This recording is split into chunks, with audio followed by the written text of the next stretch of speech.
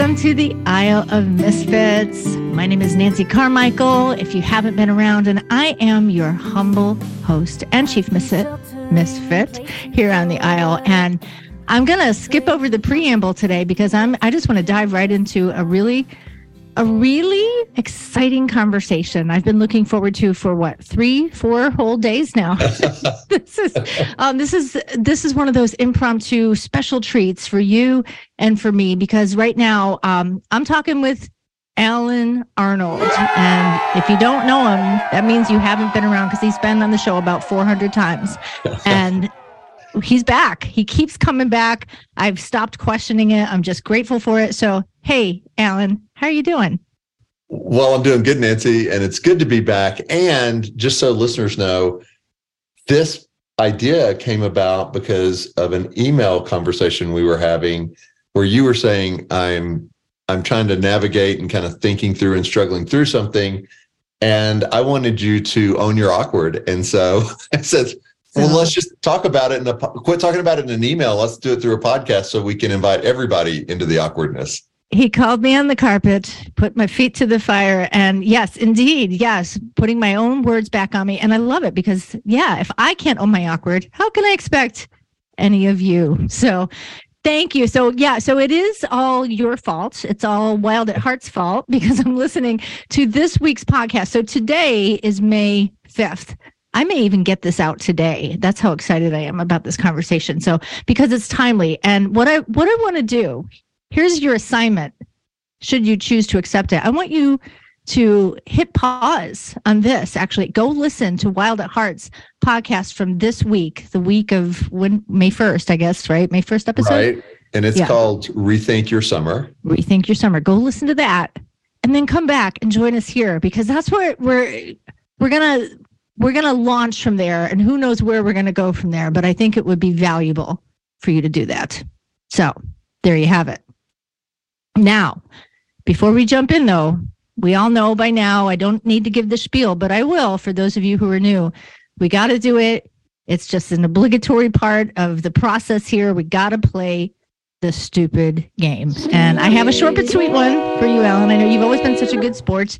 You've won some fabulous prizes over the years. But I have no idea what the prize is today. Something random is where I'm landing. Something for summer.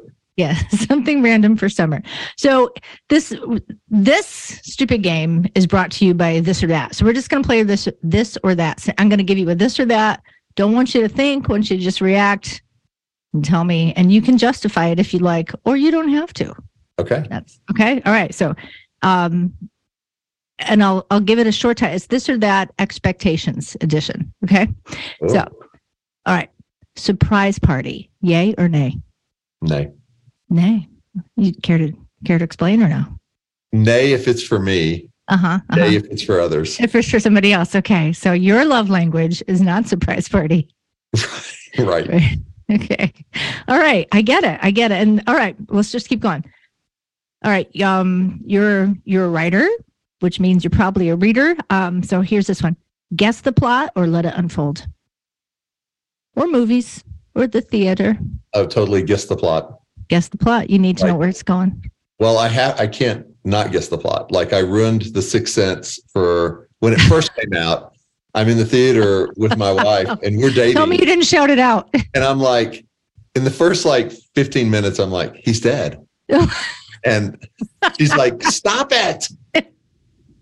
Did everyone in the theater turn around and beat you up? Well, nobody believed me until the end, and then they all threw their popcorn at me. But yeah, you just, because when you start to love story and dive into what makes a story, you just see the clues early on. Yeah. So because of who you are, because of how you're wired, because of what you do, you just knew. I spoil the party for a lot of people that way. Mm-hmm. Yeah. Well, okay. So I'll put you off the hook. My husband, Ken, whom you've met, he's the same way. Like he figures out things and he lets us know. So yeah. And he also, this is a little bit of a rabbit trail, but he will, whatever we're watching, he will explain to us like whatever special effect. Oh, see how they did that? Look. So, he'll stop it. We'll zoom in and see, look underneath the car. You can see the explosive they put in it. Yeah. So that kind of pulls you out of the story, but But when you're wired that way, that is part of the fun of seeing. He is an engineer. He can't help himself. Yeah, right. Yeah. So, okay, moving right along. Christmas. Open the gifts early or wait till Christmas Day? Oh, wait till Christmas Day. Wait till Christmas Day. So you weren't this kid that, was sneaking around trying to, in the closets. I would actually, in the house I grew up in, which my mom still lives in, but one direction down the hall was her bedroom and one direction was the family room where the Christmas tree and presents were. Mm-hmm. And if I woke up and they weren't up, I would go to my mom's room and wake everybody up so we could all go into the, family room to open gifts. But I'd never wanted to sneak or look ahead of time because I just love the joy of that morning. Okay, so that's a bit of a departure from your other answers, but we'll talk about that in a minute. You're talking about the surprise party part? The surprise party and the knowing where this story's going, right? Wanting to know, wanting information. I don't want to know where the story's going. I just can't help it. You can't help yourself. Okay, all right. That is different. Fair enough. I just see it's like when you know the magician's trick, you can't help but call see it out on stage as they're doing it. That's true. Yes. And another scenario where he would get. But the thing I really want is a better magician and a better storyteller where I can't see it. Like that's true. Your desire is don't let me. Mm-hmm. But so that's your litmus test for how good they are. And that gets into, we're just rambling here, but that gets free flowing. Mm-hmm. But that gets into later. We're going to talk about imagination and formula a little bit in addition to summer, because I think so many stories, once you know how the story is built and the model works, mm-hmm.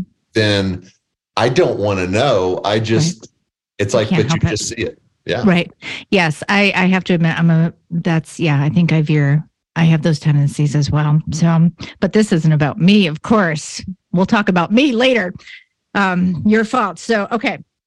Where are we? Oh, vacation, right? So this is directly off of the podcast that I've just told everyone to listen to. And I think I already know the answer, but I'm going to answer it. I'm going to ask anyway. Planner or do nothing?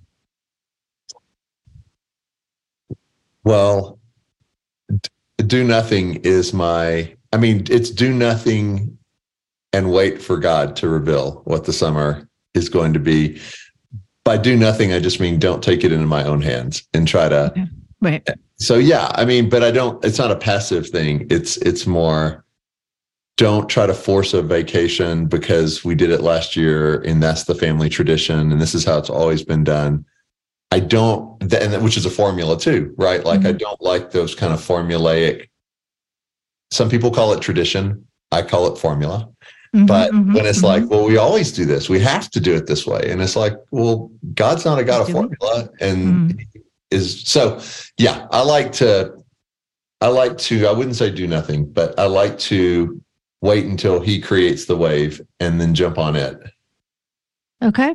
All right. And that makes perfect sense. So even within the vacation, so like not like being open to what the trip would be, but then once you're there, sounds like you're saying, well, I'll let you speak. Yeah. Once I'm there, I don't like my sister. I have a sister and she won't listen to this podcast.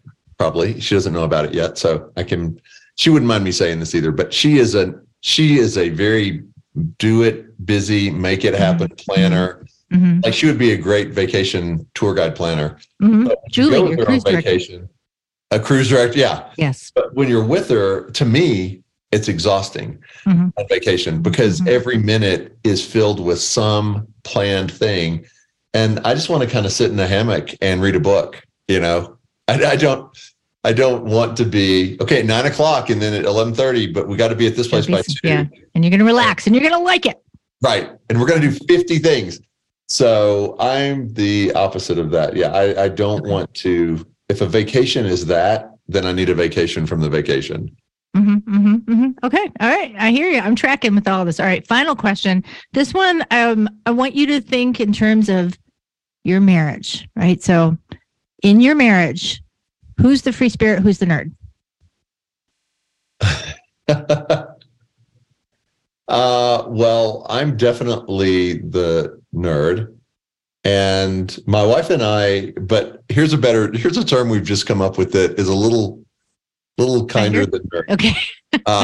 Yeah, but I got that from Dave Ramsey. So yeah, I am more of in spiritual terms what we'd call a mystic, and I've kind of come to accept that, which is not to be confused with misfit. He said mystic, right? Mystic, yes. which is a misfit in this day we're in, but really one who tries to see life through the eyes of God, and my wife does too, but kind of is comfortable with silence, with slowing down, with not filling life with what a lot of people do in their busyness, because I want more time of intimacy with God. And so it is kind of, it's not the same thing as a prophet. It's not the same thing as a priest. It's kind of this desert father type life that I'm trying to have in the middle of a busy city and a full-time job. And my wife is a beautiful free spirit but she loves to plan too. And so she's a little more of a planner, and I'm a little bit more of a, I don't know, I guess we'll know when God tells us. And she wants that too. So we work together really well. But I know that when you try to live the life of kind of somebody who is off the norm of what society says is how to walk with God, or even that you can walk with God, then my wife and I both experienced that, you have to own that awkward, because the world doesn't embrace that. And so when the world is like, hey, we're all going to do this family vacation with extended family, and it's this much money, and these are the dates, what do you say? And you say, I don't know. We'll have to just ask God. We'll get back to you when we hear from him. That's a disruptive comment, even with among believers, right? Oh, even right. Christians, it's like, because we have this schedule we have to keep, right? Here's the date. Here's the prices. Planning Center online. Right. Yes. Yeah. Well, let us know by tomorrow morning. Well, we may not hear from God by tomorrow morning. Right. So that kind of just rub against the real world and then God's way of doing things. Right. But I think that's a wonderful combination. And isn't that often the way God does it in marriages, right? It's we complement one another. So if we were both exactly alike, that would present its own challenges. So it's kind of like, where is it? 1 Corinthians, how the body, we need each other, and we can't all be this part, that part, because we need different perspectives and different functions and different eyes and different ears and that absolutely. Kind of thing. And she, I am so thankful. My wife is such a tender, kind spirit. And so it's been such a beautiful match. And but I think the kind of the back and forth and the unknown actually helps a relationship grow deeper if you let God be the default of everything. In other words, it's not my way, your way. I like this, you like that, this or that. At the end, it's okay. Well, we are kind of wired individually, uniquely, and let's hear what God says. Let's see what He thinks is best, because it may be neither of our desires in this moment. Yeah. Or maybe some combination, or who knows? But it takes the pressure off. Well, last year we did it your way. We'll do it my way this year. Yep. It doesn't have to be A or B, because God is A through Z, and He can pick whatever letter He likes, or even a Greek alphabet letter, or any language. And a new language, right? Cerulean, if He likes. So, he could. Right? Not to be confused with cerulean, which is blue. But so those. All right. So you've successfully completed another round of a stupid game, and as mentioned before, there's a method to this madness, because what we're talking about essentially is expectations, right? Right. How do we approach expectation? Yeah.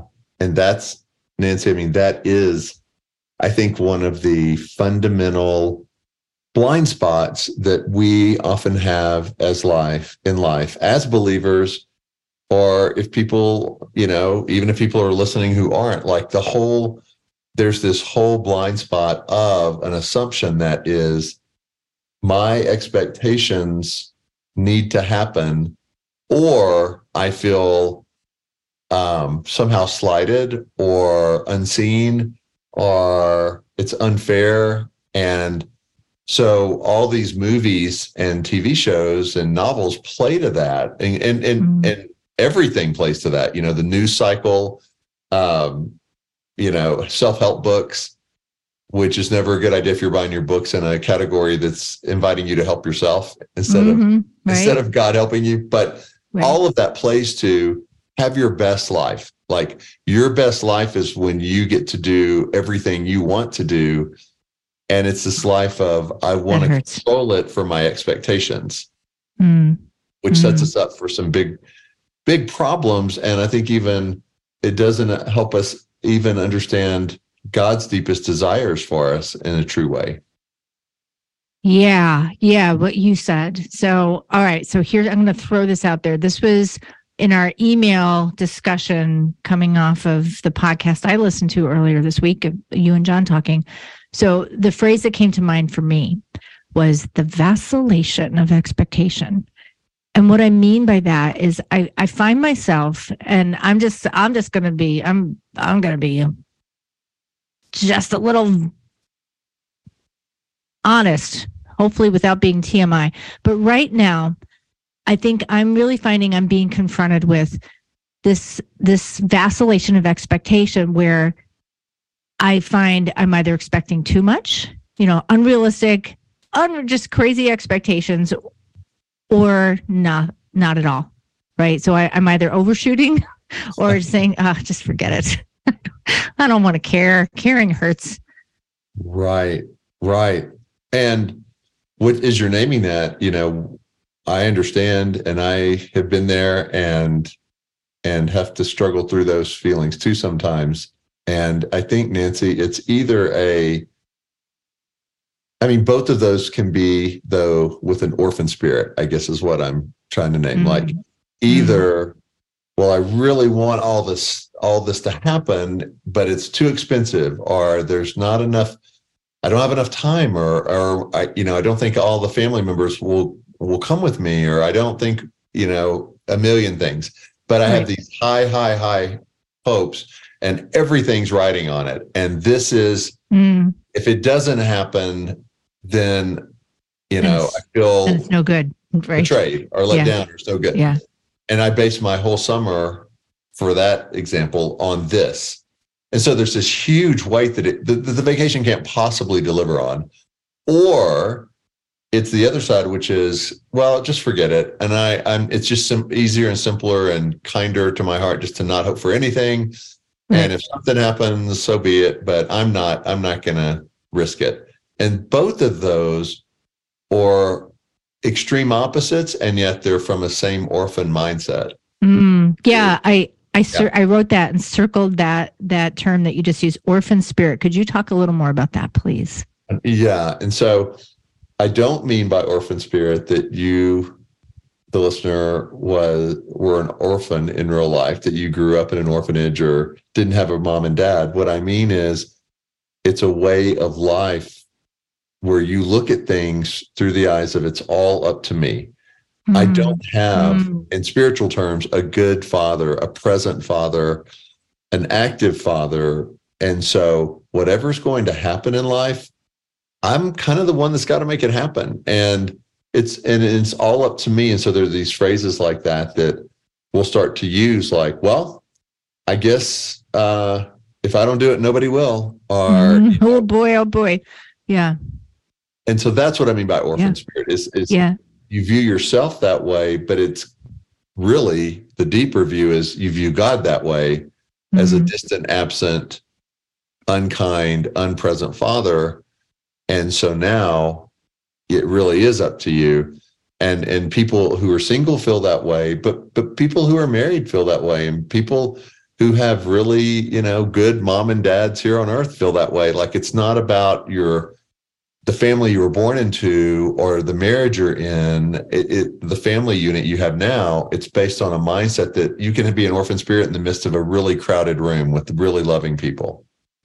Mm. Yeah, and it's interesting because that I've heard that term before, and I kind of knew what you meant when you said it, but I'm so glad I asked you to unpack it because I'll just be honest, God is speaking to me through that, and obviously I think that always happens when I talk to you and other guests. Like it's hopefully for everyone who's listening, but spoiler alert, this is also these are things that deeply impact me, and the thing is, you alluded to this earlier, if I'm going through it or you're going through it or whatever it is, then we have to assume we're not the only ones, right? These are transcendent themes. And by the way, we're not just talking about vacation, right? But that's a good launching point. So I think vacation and the whole idea of it's kind of a launching pad for what it represents, this whole idea of expectation.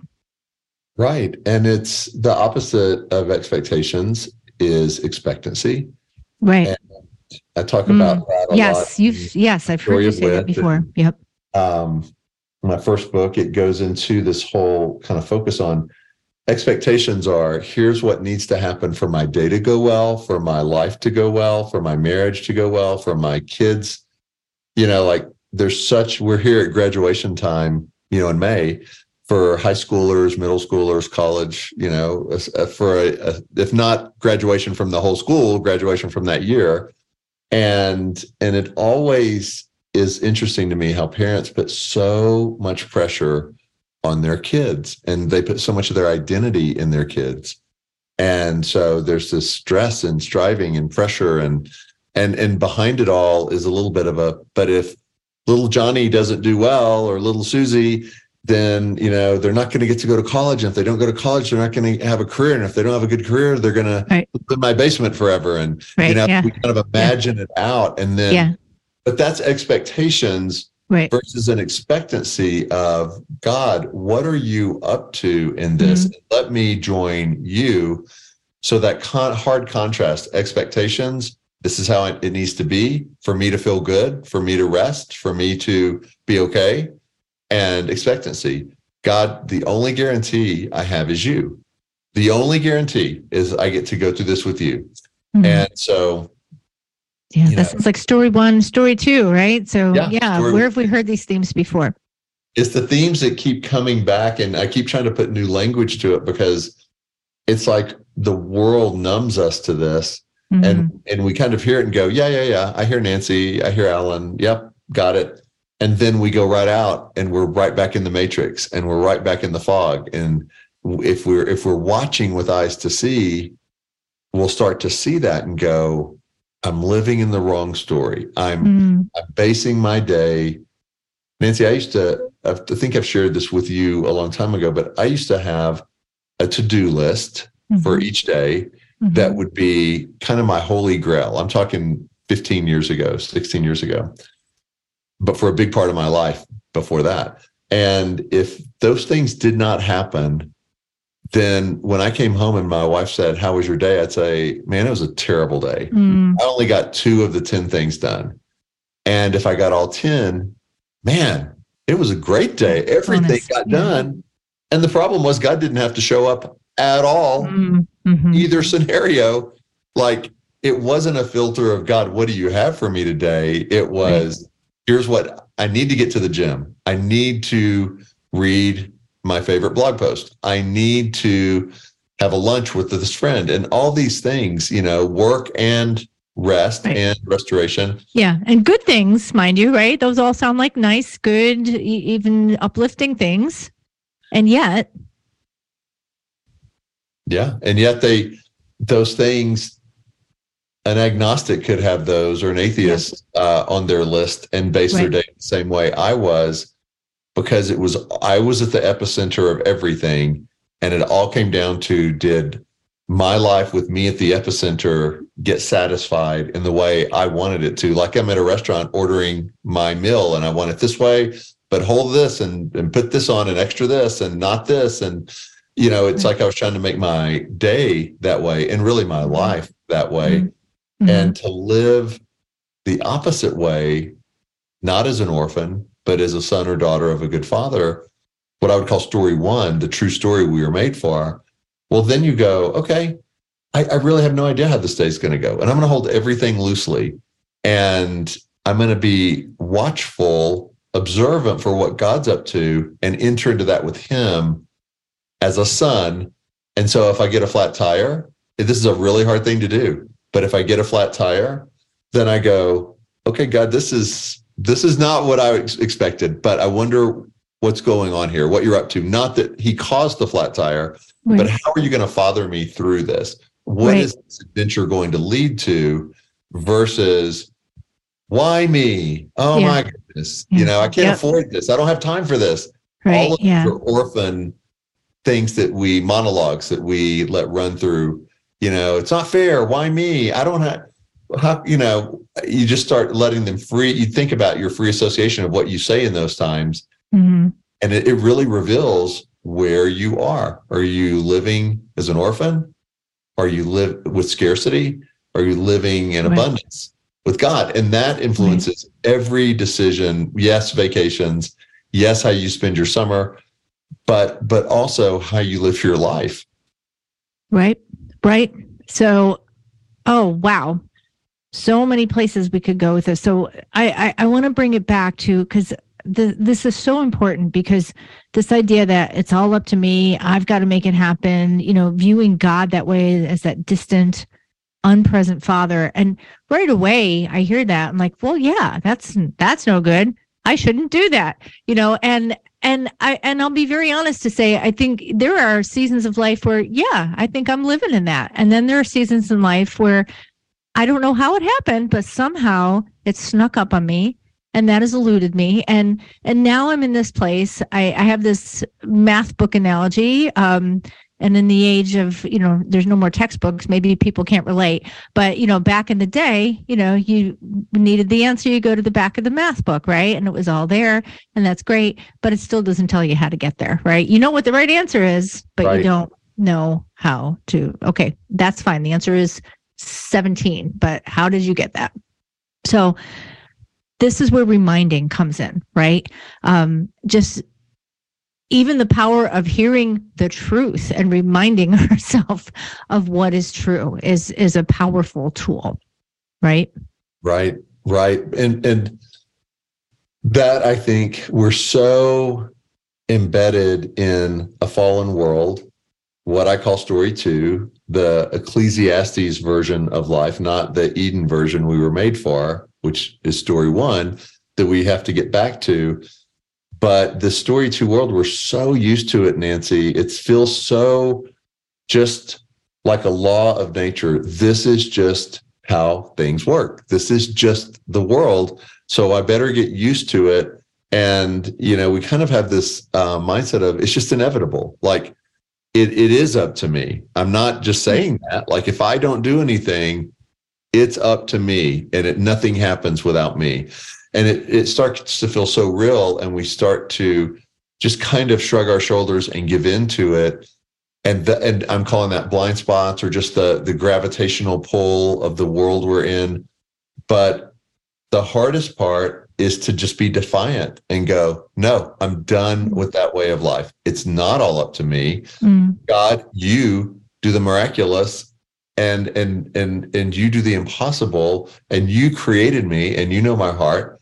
And I'm done saying it's up to me. I got to that point in my life where there was I was going to say literal moment. I didn't literally raise a white flag, but there was a moment where I saw in my mind's eye, I'm raising the white flag. I surrender my self-driven life.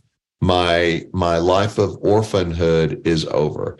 And whatever it costs me to live as a son, or if a listener's a woman, a daughter, I'm doing it. And I'm assuming no matter what happens, my rock bottom assumption, foundational assumption, is not going to be changed, which is God is good. God is a good father. And I don't care what events happen. I don't care what comes through or doesn't. It's kind of like, Shadrach, Meshach, and Abednego God could rescue us, but either way, like no matter what happens, that the enemy can't change that perception, because that's reality. Yes. Now, I get to live that way. Right. And yes. And that is absolutely the rock bottom of all of this. This is the truth that all of this hangs on, because this question of, is God good? Well, first of all, it's like, well, who's determining it? Like, so I'm the one, standing in judgment over God. Well, God, I think you're good, so therefore you're good. Or I think you're bad, so therefore you're bad. So it kind of puts me in a place of God, even to ask that question. But even so, if my perception is not that God is good, right? If that's not my baseline, then even when good things happen, I'm waiting for the other shoe to drop, because after all, it's all up to me, as you said, right? So, yeah. So this was good, but we don't know what's going to happen tomorrow. So, and that's not a great way to live either. No, and it's not good for our relationship with God. It's not good for our own peace and ability just to breathe easy and go through life knowing something. Like we need to wrestle that to the ground for ourselves, that it's not that it's up to us to decide, but we need to wrestle to the ground. God is good, period. I mean, that's the very thing from Adam and Eve that the serpent went for is God really good? That's right. And it puts them in the judgment seat of their creator. And from there, before they even picked the wrong fruit and ate of it, like it was over for them in that moment. The fall was destined before, meaning not that God destined it, I'm saying, but Adam and Eve were headed that way the moment they thought they could evaluate God's goodness and be the arbiters of that. So I think we have to go, he's good. No matter what, he's good. Now, I don't look at things when they don't come together as God didn't come through. I look at it like, a curiosity. I wonder what God's up to here. Right. Let me ask, God, what's your interpretation of this? Because see, as soon as we go into our interpretation, right, we are already on the wrong path of, well, I really wanted this. God knew I wanted this, and it didn't happen. So, and we start. Therefore, yeah. Instead of going, I really wanted this, God, and I know my only guarantee is you, and you're a really good dad. So tell me what your interpretation is. How should I see this? What's going on? Because that keeps intimacy, the thread of intimacy, through all of the disappointment and chaos. And that's what happens with David in the Psalms. Like he wrestles with God, but he doesn't abandon God, or he doesn't judge God. He wrestles with him. And so, bring your disappointment to God, but ask God, what are you up to here, Father? Like, I know you're in this, and I know you've got a bigger plan. So how should I see it? Tell me help me grow as a son or daughter in the midst of the unknown. And Nancy, that keeps that union and that intimacy that a son or daughter has with a good father versus the orphan of, I knew I shouldn't have counted on God. Like we go back. I saw where this is going. Yep. I figured this out. Yeah. And I think that is a hard thing, especially when you're wired that way. And I'm talking back at myself, because I'm very much wired. Like, I want to know where the plot is going. Or like you said, like, I don't necessarily want to know, but I just because, there's conventions and story, and you're like, okay, I see the formula here. And so now I know where this is going, but that's not the case in real life, right? Especially when we walk in union with Jesus. Right. It's the man-made stories, the human stories that we create in our own strength are predictable, are limiting. Right. And if you've just spent a little time, like I was a publisher working with fiction, with novelists, and you quickly can understand the beats of a story and know where it's going and how to make them. But God's stories are not like that. And so look at all the stories we love in the Old and New Testament, the feeding of the 5,000, or look at, the parting of the Red Sea, or Daniel in the lion's den. Like, we don't know where those are going, because the storyteller there is the creator of story. Like he actually made story. Right. So we don't know his ways, and we don't know where his stories will go, other than we know he's a good father. Yeah. And so the impossible can happen in those stories that we can't predict. Yeah. Yeah. And often, when you think of those stories, whether it's the Red Sea or the 5,000 or, mud in your eye, literally, with the guy who's blind. Yes. It's like, what are you doing, Jesus? You're going off script. This is not how it's supposed to be. But yeah, so here's the phrase that comes to mind as we're kind of wrapping this up. We get what we're looking for, don't we? Right. I think, when I was just listening to a song prior to our conversation, it's Sarah Groves, and one of the line was, if you're looking for love, well, if you're looking for offense, you'll find it. If you're looking for love, you will find it, right? And I think biblically we can back that up. But to the pure, all things are pure, right? But it's this whole idea of, well, how are we interpreting things? Are we expecting a certain outcome, or are we having expectancy? I love how you put that. But a lot of the interpretation comes from what we're looking for, right? Are we looking for to be in charge, or to say, oh, God, what do you have today? Right. And are we, I think of U2 and Bono, and I still haven't found what I'm looking for, and right. A lot of times we don't find what we're looking for because we're looking for the wrong things, and we're trying to be filled with what we think will fill our hearts and our tank and our soul. And we realize we try it and it doesn't. And so I think the whole shift is, okay, God, what I most want, going back to summer, what I most want this summer is you.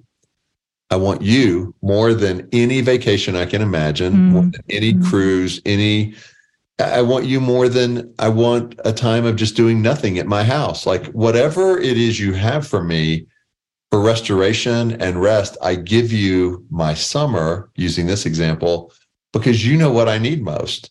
And what I most need is you. And so you set the pace, you set the rhythm, and you invite me. I did this last year, and we hadn't, the beach is my happy place, and we hadn't been to the ocean in 6 years or more for a vacation and couldn't afford it.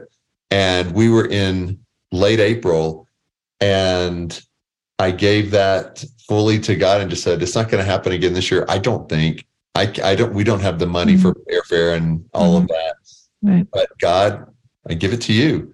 And we turned down a group, a family, extended family, kind of all-inclusive vacation because it just felt too noisy, and like the setting was, 24/7. And I was like, I don't sense God in that for us.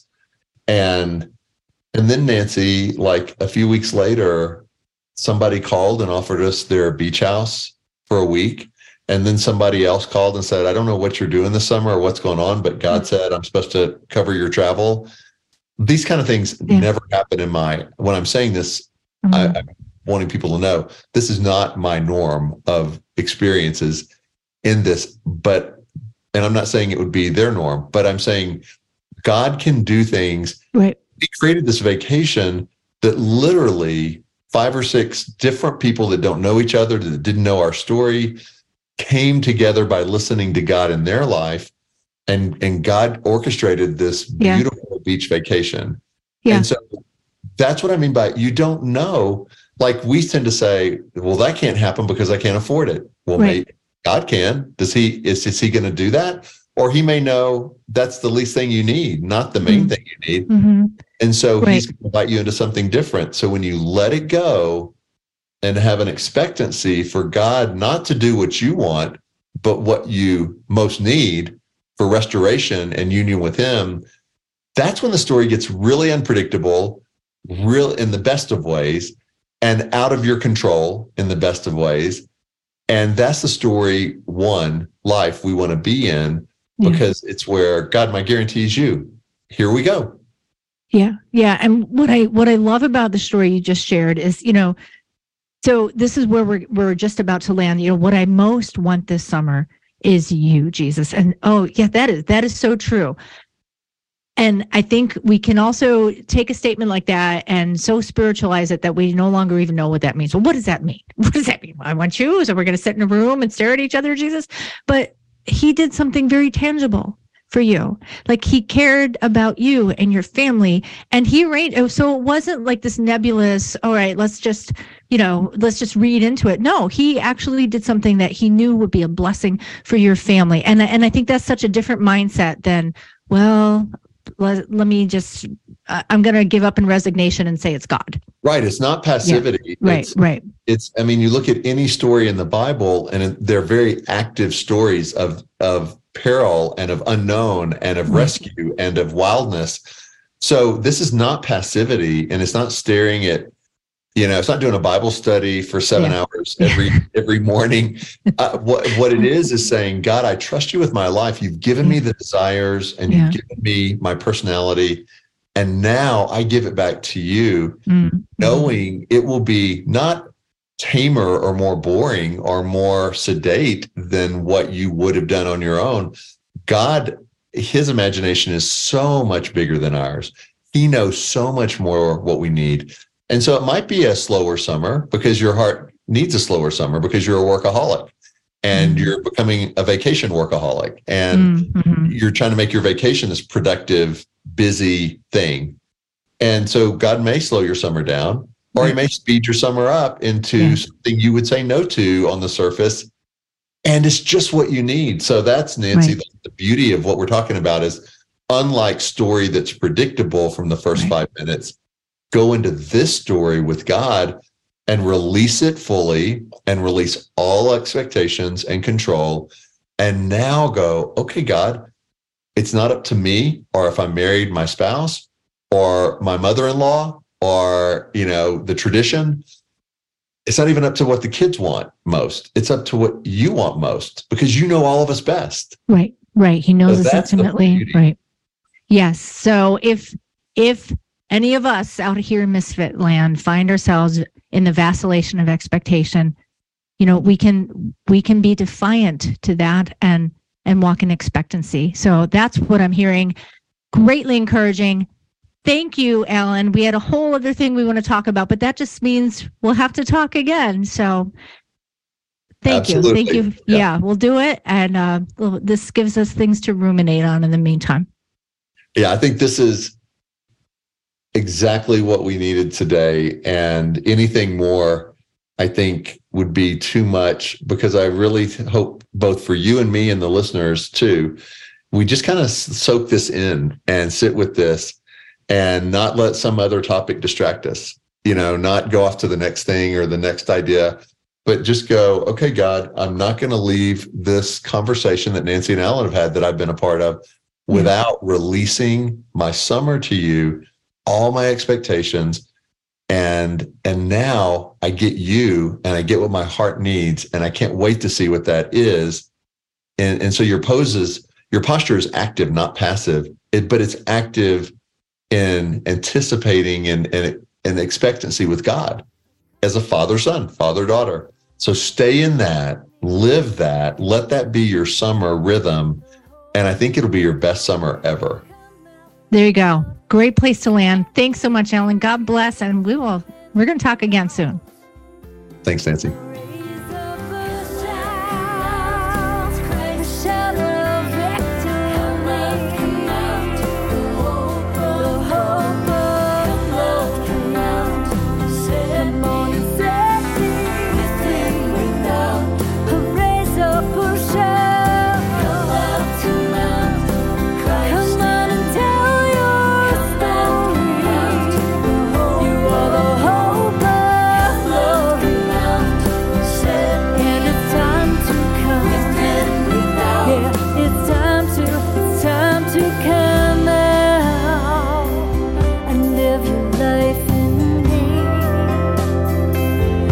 Gonna live